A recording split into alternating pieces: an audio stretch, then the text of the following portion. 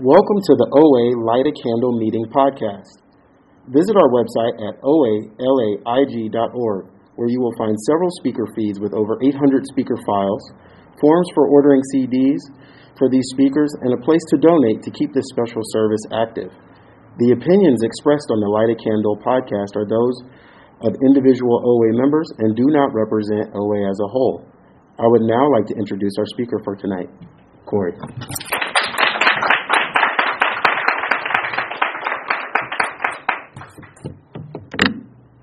Can you hear me? Yes. Like well, or like just a little bit? Just a little bit.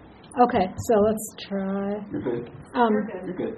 Good. Thank you. Hi, my name's Corey. I'm a compulsive overeater and a restrictor. Hey, Corey. Hello. Oh my gosh. We were like in the wind down of like. And let me introduce our speaker. The butterflies in my stomach. Not my butterflies, but happy birthday. And happy Chip, really amazing. Let's see. So I'm going to start with some numbers, and then I'll just do what it was like, what happened, and what it's like now. I came to OA in 1989. I got here through Al-Anon, where I came in 1988. I always say that my first spiritual experience in OA was that I mentioned to someone in Al-Anon that I was struggling with my food. Because I didn't talk about my food with anybody. I had a belief that if I could convince you that I was okay, that then somehow that would morph into me being okay. Or because I really just believed that that I just needed to figure out. I mean, I'm not alone in this. That's just step one. But that I had to figure out how to not be the way I was with my food. And I knew what to eat. So let me step back a little bit. I was raised in a family where food was a commodity. It was love. It was punishment. It was lots of things. And but when I was little, I couldn't care less about food. I mean, I ate when I was hungry. I stopped when I was full. Food just wasn't all that important to me. At the age of 9, I was diagnosed as a type 1 diabetic, and I won't go heavily into that because there's a lot about that and that stuff that contributed, I think, to my being a compulsive overeater. But I say that also in part because there may be people on the podcast or maybe someone in the room that also has that. And I know when I was new, I was looking for other diabetics because trying to figure out abstinence and diabetic food plan and all that. But when I was 9, I was diagnosed as a diabetic.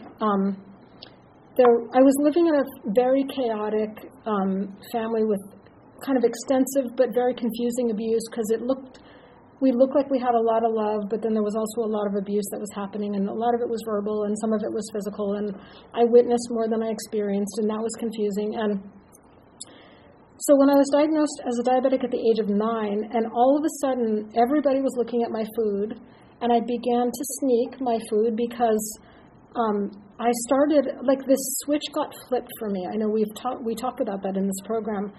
And the switch that got flipped was I was hungry all of the time, but it wasn't, I don't believe, a physical hunger when I look back on it. There was people talk about like a God-sized hole in my chest, and I have a friend who talks about eating to fill that hole, but the food always went to their stomach, and trying to fill up this hole in my chest, it just never worked. So, I feel like a clown at the circus where I'm like taking off all these glasses, but sunglasses and reading glasses because I'm there now. Anyway, so my first binge that I remember was I was diagnosed as a diabetic in August of 1975. I think I said I was 9, so if you're good at math, you can figure out how old I am. And my first binge, my grandmother lived with us, and she was one of those people. I think most people in my family have some version of a disordered relationship with food. I don't know if they're compulsive overeaters or restrictors or bulimics or whatever. It's not my job to diagnose them. But my grandmother was like one of the people that was kind of normal with food. And people would give her, am I allowed to mention foods? Yeah. So people would give, she was like, they would give her these 2-pound boxes of See's candy for Christmas every year. And she was one of those people that was like, I can't have more than one. It's just too rich. and I didn't. And that December, she got her 2-pound box of chocolate. She lived with us. And the minute she unwrapped it, I was like a dog where you take a bite and the dog follows the food to your mouth. I watched where they put that box, when it came off the coffee table, where in the kitchen the box was. That night I ate the whole top layer. Now, I'm a type 1 diabetic at that point. I was on insulin shots, so it's not like now I'm on a pump and I can just give myself some more insulin and, I can cover whatever it is that I eat. So for me now, diabetes and compulsive overeating are separate. But back then, I ate the whole top layer and then that little fake kind of bubble wrap. I pulled that off and I don't know, maybe because I was too stoned on sugar, but I just didn't think that anyone would notice that like this whole top layer was missing. But in the morning I told on myself and I told my mother that I ate the whole top layer. Now, I didn't think that she was then going to hide the candy so I couldn't go back and eat the second layer the next night. I didn't even think about that. But that's the kind of eating that I did at the age of 9, and I'm little, right? So for those of you on the podcast, I'm a little shy of 4 feet 10 inches tall, and I was even littler then, and I lost my sense of like what's full, and I just was hungry all the time, and that's the first binge that I remember. I'm not going to go through all of the binges that I remember because there'd be a lot, and we'd be here till Tuesday, but there were a lot of them, and I remember another one in particular, and then I want to move on. I remember having a love affair with McDonald's French fries, and I remember I was at my uncle's house, and we were all there, and someone ordered McDonald's, and I remember everyone went in the other room, and I started eating these French fries, one after the next, and I felt like, and I was young, and I didn't yet know what like an orgasm was, but I felt like there was something weird about the way I had to have one after the next, and how there was grief when they were all over. That's where I come from with overeating. I did, as an adolescent, restricting came to town for me. The problem is I was on all this insulin, so I would stop eating and then pass out and then wind up in the emergency room. So anyway, that's a part of my story, but I don't really know what to say about that other than that it's equally, when I was overeating and I would see people who looked like they didn't have an issue with food, I was so resentful. And then when restricting happened for me, when it kind of came to town, I understood that that was no picnic on that side either. I think that's all I need to say about that. But like I said, food in my family was complicated. My mother, I grew up, she was always on diets, and Weight Watchers was a big thing for her. And I'm grateful for that, only because I think I learned what a meal was by thinking back on what my mother, she had all. Anyway, I think there's some good, and I know some people in here that use that as their food plan. When I was 9, the diabetic diet that I was on was kind of based on that. So it was based on I was supposed to, not that I ever did, but I was supposed to have, I think if I remember, 3 fat exchanges for breakfast and 2 protein exchanges and 2 carb exchanges, and for lunch I had to have a vegetable, and for dinner I had to have a B vegetable, which meant that there was carbs in the vegetable, and at 9 that's a lot, right? And I think that was part of why the switch was flipped. But I also think it was laying dormant in me. It makes sense coming from where I come from and knowing that addiction is genetic, whether it's nature or nurture. I no longer fight that one. I cease fighting that one. I just know that food was complicated, and what was I saying? Oh, so my mother was on diets. My father, was a compulsive overeater, and he felt horrible about his body, and I heard him talk about his body in a way that believed about my body. Just he would call himself names and talk about feeling full and how is anyone ever going to love me if I eat this way, and I try and fix it for him, which is why I go to Al-Anon. Why I started out in Al-Anon, but all I know is I was feeding myself in a way that wasn't nourishing. I wasn't getting full, but I was eating so much. When I was in grammar school, I would eat until there was, I don't think there could have been any more food that would fit in my stomach.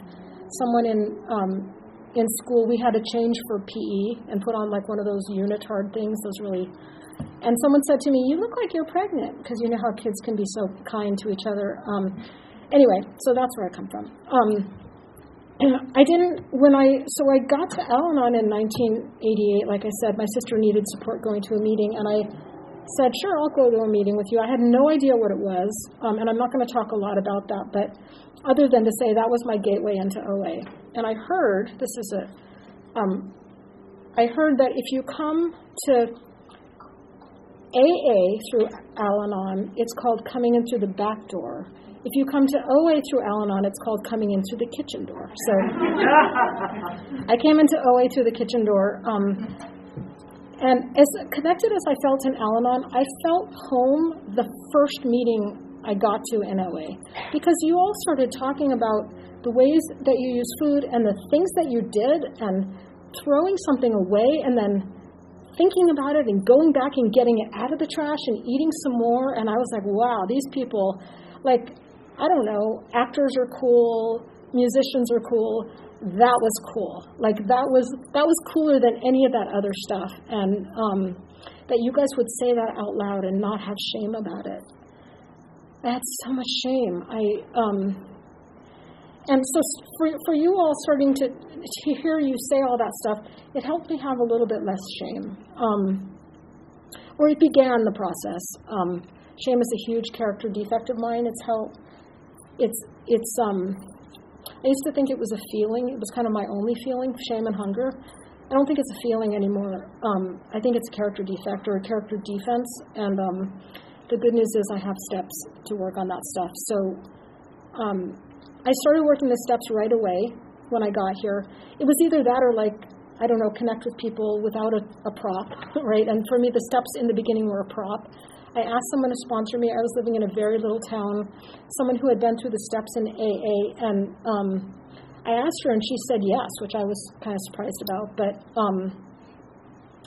and we went to the beach. If you've heard me share, you've heard this story, but we went to the beach. I was living in Humboldt County, 2 meetings a week.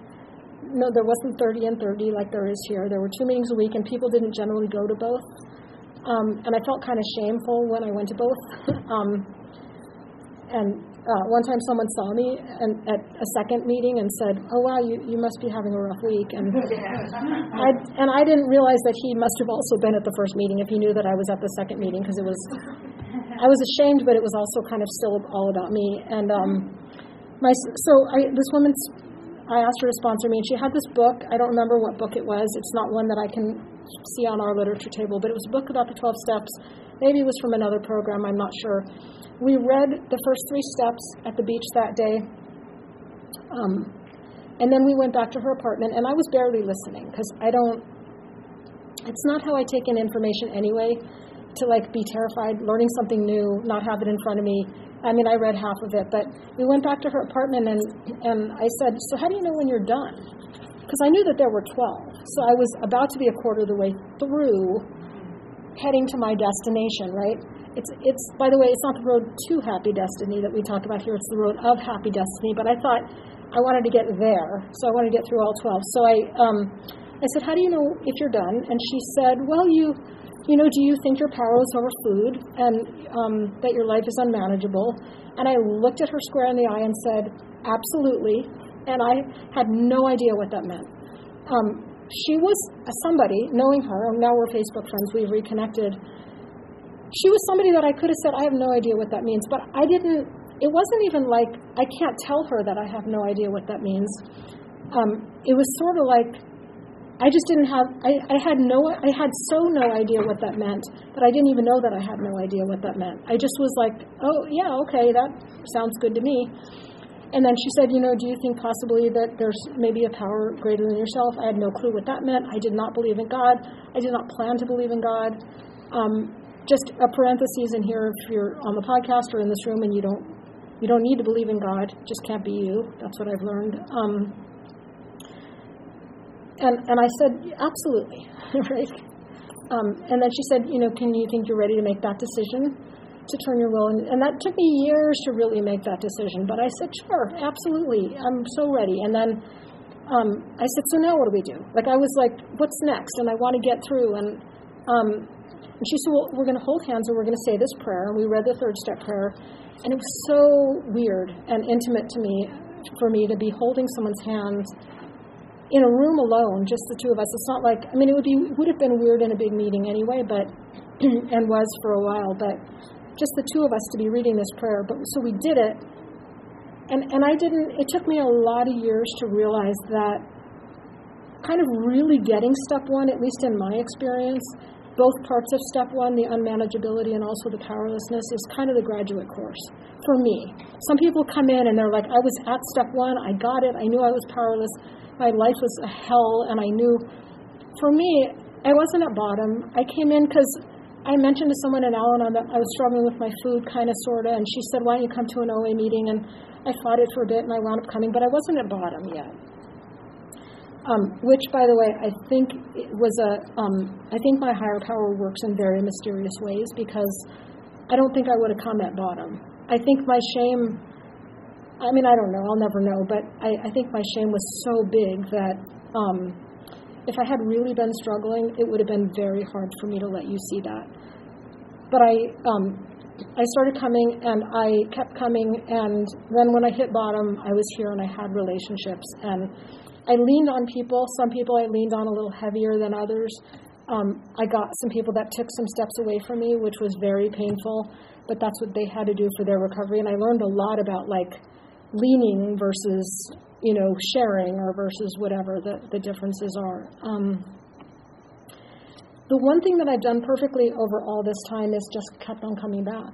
That's, when I was new, I didn't remember, and I don't remember that my sponsor explained kind of what the idea of abstinence was. And back then, we didn't have the tool of food plan yet. Of all the tools that we read, I think there were 8 at the time. Abstinence was where food plan is for us now.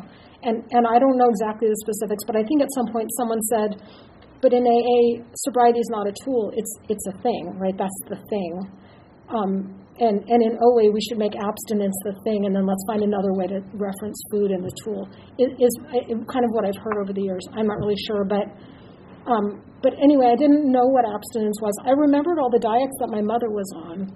I remember feeling like I had to be perfect in order for you to accept me. So I set up an abstinence based on that. that works well.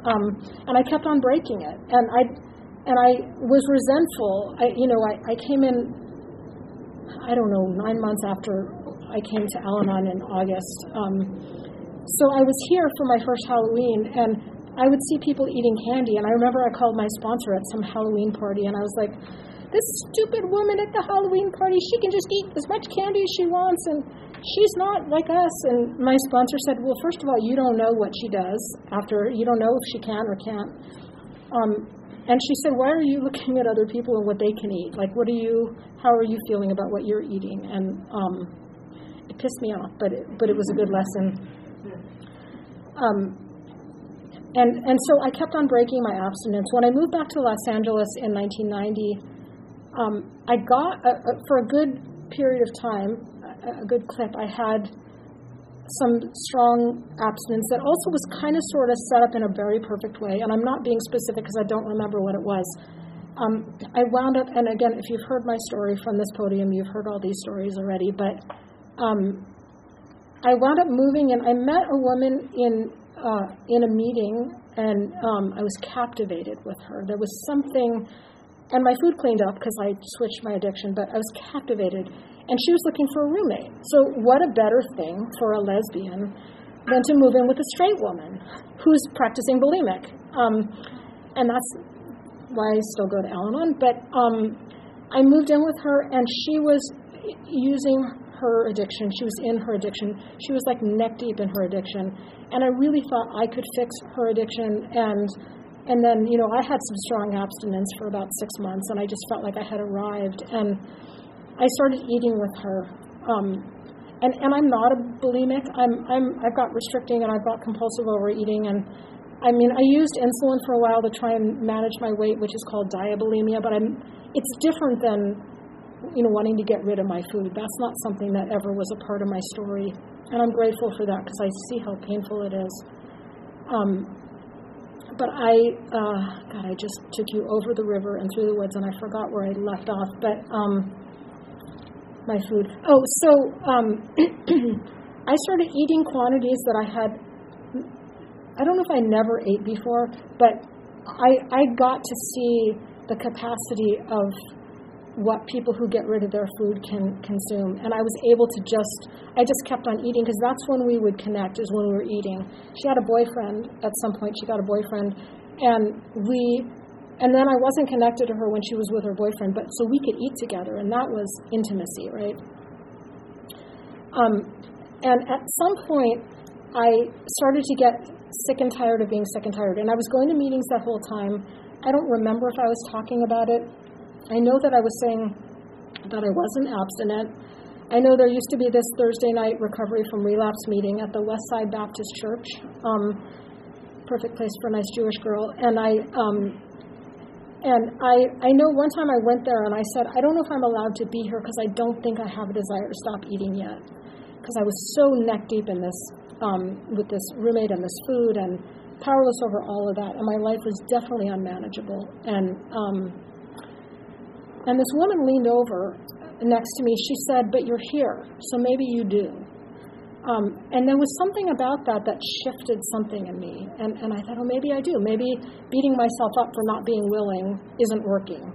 Maybe trusting that I'm here and this is as willing as I can be right now. So anyway, one day I don't know if I heard this in a meeting or I came up with it on my own, but after several weeks or months, or I don't even remember how long, of waking up in the morning and saying, okay, today's going to be day one, my food's, here's what I'm going to eat, I'm not going to eat more than this is exactly, and then winding up eating by 10 o'clock because there was no God in that. There was no higher power in that. I wasn't committing it to a sponsor. I wasn't,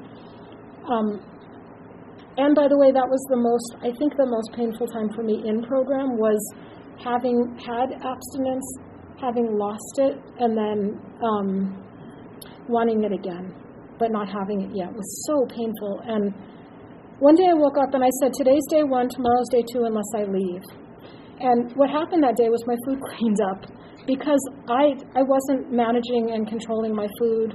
I don't remember if that day I called my sponsor. I don't even remember if I had a sponsor at that time. I've had many throughout the years, some really kick-ass sponsors. And I've had lots of time without sponsors. But anyway, that day I said, today's day one, tomorrow's day two, unless I leave. That day was December 5th of 1991. My food cleaned up. My food, the things that I don't eat today are gluten and dairy. I'm not a no-sugar person, but I don't eat sugar every day. I have cake on my birthday, and that may not work for everybody. It's something that doesn't seem to be a problem for me. I'm open to that changing if that needs to change, but that's just what my experience is, and I'm honest about it in meetings, and I talk about it with sponsors and all that stuff, yada yada. So, and I also, as a diabetic, if I eat something, I cover for it with insulin, because I have used my insulin to try and manage my weight. It's been a lot of years since I did that, back when I was a teenager and a little bit in my early 20s. But so if I eat it, I metabolize it, and I don't eat sugar, and I don't eat gluten, and my life is sane with those things. As long as I do that, I seem to be sane. Or at least I think I'm sane. Whatever you think isn't my business. But and I got abstinent, again, and I felt comfortable with food, and I stopped fighting, and I also jumped into service. I was tech for the birthday party play back when we had like a birthday party play every Friday night of the birthday party weekend. I don't know what they're doing these days on Friday nights of that convention, but And I just got busy. And I remember even the roommate that I was living with, that I didn't live with for very much longer, because I couldn't tolerate that when I was abstinent. It was just not interesting to me. She even said, "Where are you? You're never home." And I wasn't, because I was always at a meeting, or I was doing, rehearsals for this show, this OA show, or I just got busy. I also was working the steps again, and here's what not to do as a sponsor. I hadn't yet done my 6th and 7th step, and I took on a sponsee. And I didn't, and I was resentful because this was my time. And I didn't yet realize that we sponsor, I think you said it so beautifully, both of you in your connection, I certainly sometimes when the phone rings and it's time to talk with one of my 3 sponsees, I'm like, I would rather finish watching this episode of whatever. But I pick up the phone and I never don't feel better.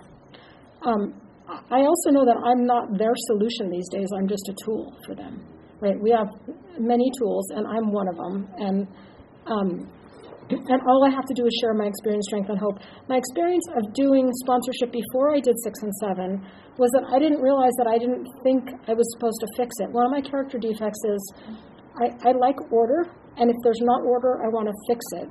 And if you're not in order, and I don't know that that's my character defect, I wanted to fix it. And it didn't go very well with that sponsee. And because a lot of it was, I started to get more and more resentful because I couldn't fix her, and she couldn't change in the ways that I told her she needed to. And I just forgot all about God and all that. So,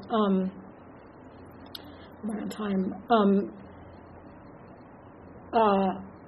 Anyway, so that's my experience. It's good to work through at least some of the steps before you start to sponsor.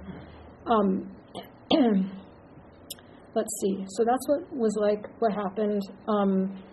So what it's like now. So I mentioned about my food: no gluten, no dairy. I go to a lot of meetings. I'm really grateful for Zoom meetings, as much as I'm disliking, what we've gone through in the last year and a half.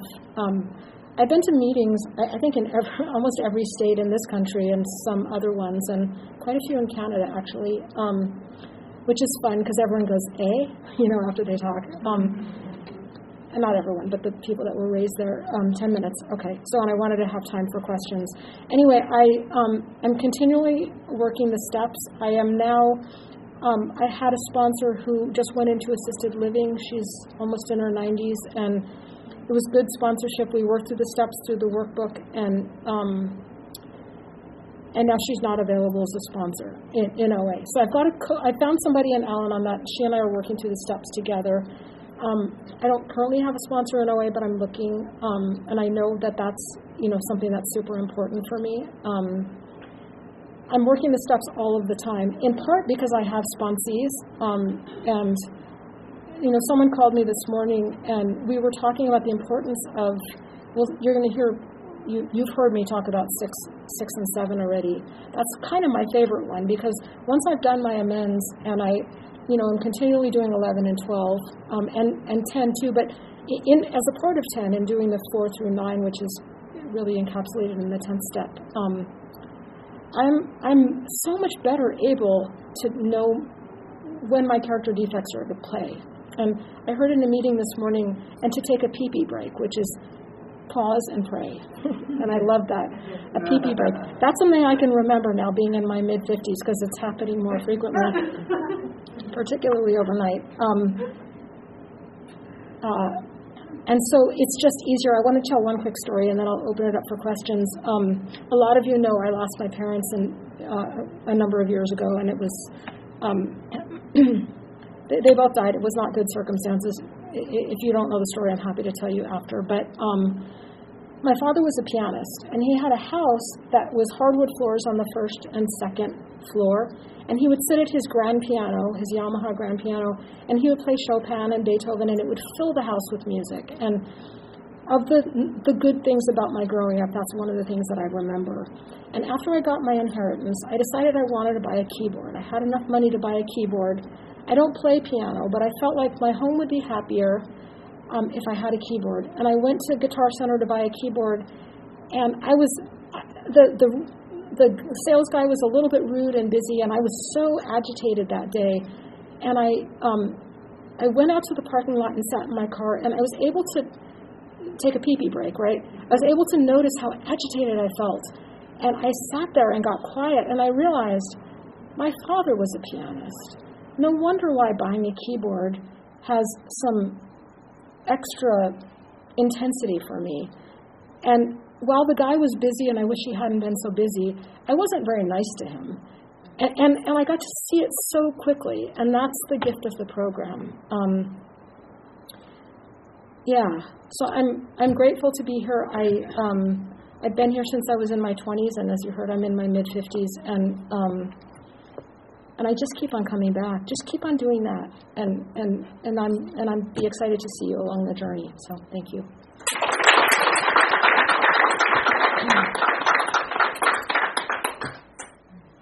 So questions, yeah. Hi, thanks so much. You mentioned that you decided shame isn't so much a feeling as it is a character defense or defect. Can you expand on that, please? Yeah, so like I said, there were two feelings that I had. Oh yeah, the question is, I mentioned that I don't, in my experience, shame isn't so much a feeling as it is a character defense or a character defect. So I had two feelings, hunger and shame. What I've realized, because I would always say to myself, I'm feeling shame. I think shame for me is like a wasteland that I go to, and I'm powerless over it when I'm there. And it's where I grew up, and it probably was a really good defense. I think it probably had a lot of skill in that being a defense for me. But it just didn't serve me so much to call it a feeling, because I've come to realize that feelings are sadness, anger, fear. Like those, for me, I think all of those together are like when you mix all the colors and you get like a dark brown. That's what shame is for me. So, yeah, thank you. Thanks. Can you talk a little bit more about how the obsession was lifted from you? Like, how did it happen, and if so, how did it happen? I think it was doing the step one that day of, it comes back all the time. I lost my parents quite tragically, and I was hungry a lot through that experience. And I know I had bigger meals, but I just kept on working the program. And at that point, I had a very strong connection with a higher power who I choose to call God, only because it's shorthand. I don't really know what it is. Sometimes she's goddess, sometimes he's God. And when I just turned it over there, and it somehow just keeps on getting lifted. It's daily, though. Like if I go to meetings almost every day these days, most days, and if I don't go, or I retired in May, and before that work was crazy because of COVID, and I wasn't getting to many meetings. I went to my one home meeting a week, and I noticed that my meals were bigger. It's just, I just kept on coming back, and I kept on turning it over and mentioning to a sponsor, and so I don't know if that answers that, but I just kept on working it, so, yeah. Corey, you mentioned that you got really busy in program. Did you experience like a swing the other direction where you just wanted to kind of retreat a little bit and not be as in it? Okay, so the question is, I mentioned that I was really busy, and did I find that the pendulum swung the other way, and I wasn't as busy? I didn't necessarily attribute that to the pendulum swinging, but more work was busy, and over the last couple of years, what I did consistently was one meeting a week, which wasn't enough for me, but my life was busy in other ways. So I found that, but in all that time that I wasn't as busy, I was still craving to be busy, because I love that feeling of going to a lot of meetings and just, when it's lunchtime, just like looking in the fridge and figuring out what do I have and what am I going to make, and having it be over. So I don't think it swung back for me in that way. I just think I just got busy, and yeah. Thank you so much, Corey. When shame comes up for you, how do you work with it? So the question is, when shame comes up with me, how do I work with it? That's a great question. I don't work with it. Sometimes I don't notice that I'm in shame, and someone will point it out to me, a friend, my wife, my therapist. I guess I turn it over. I mean, I treat it like a character defect now. And when I notice that I'm in it, and usually it's accompanied by a lot of self-obsession. How could I have done that? I should have done it this way. I just take it to God. I just do 6 with it, actually that's 7. But I identify it in 6, and then I just keep on praying until it gets lifted. So I suppose that's working with it. But I don't, just the shame itself, I don't try and unpack it anymore. There's something for me about unpacking feelings, but the shame, that never helped me get anywhere. So I just needed it to be lifted, and then I could get to the feelings underneath. So, yeah. Thanks, Corey. It was great to hear you. So how do you sponsor? What literature do you use, and how frequently do you speak with sponsees and all that sort of thing? Okay, so the question is, how do I sponsor? What literature do I use? Frequency and all that. I have 3 sponsees who I talk to once a week. Actually, one, our schedule doesn't mesh, so we talk when she needs, but it's not always once a week. I have them check in with me every day. One of them leaves me a voicemail. When it was only her, that was enough, because she filled the 3 minutes or whatever. When I got 2 more, I thought, I can't do 9 minutes of voicemail, so they both email me. And I gave them some light guidance. If you want, you can commit your food. Let me know how you're doing. Let me know if there's any emotional furballs from yesterday. I have them do the steps in different ways. We're doing the workbook now with the 2 kind of newer ones. The first one that I had, I did it through the AA 12 and 12, and I had her do a paragraph a day, what she related to, what she didn't relate to, anything that triggered her. And then when she finished this step, she would read it to me, because that's how my sponsor at that time had me do it. Now I like the workbook, the OA workbook, because it's pretty thorough. So I have them do that. When they're done writing the step, they call me and we set up a time. During COVID, we did Zoom because I felt like it was important to do face-to-face. Although now I would meet in person, but I just have them, and if I don't hear about the step for a while, and I don't push them, I don't say by Friday you have to have the step finished, but I will, if I don't hear anything about it, okay, I'll just wrap this one up. I will say, hey, how's your 6th step coming? Or where are we on the steps? Because I don't always remember who's on what. I know where I am, but yeah, so I just mention it to them. But do check in every day so I'm able to hear how things are. Yeah. Thank you. Thank you.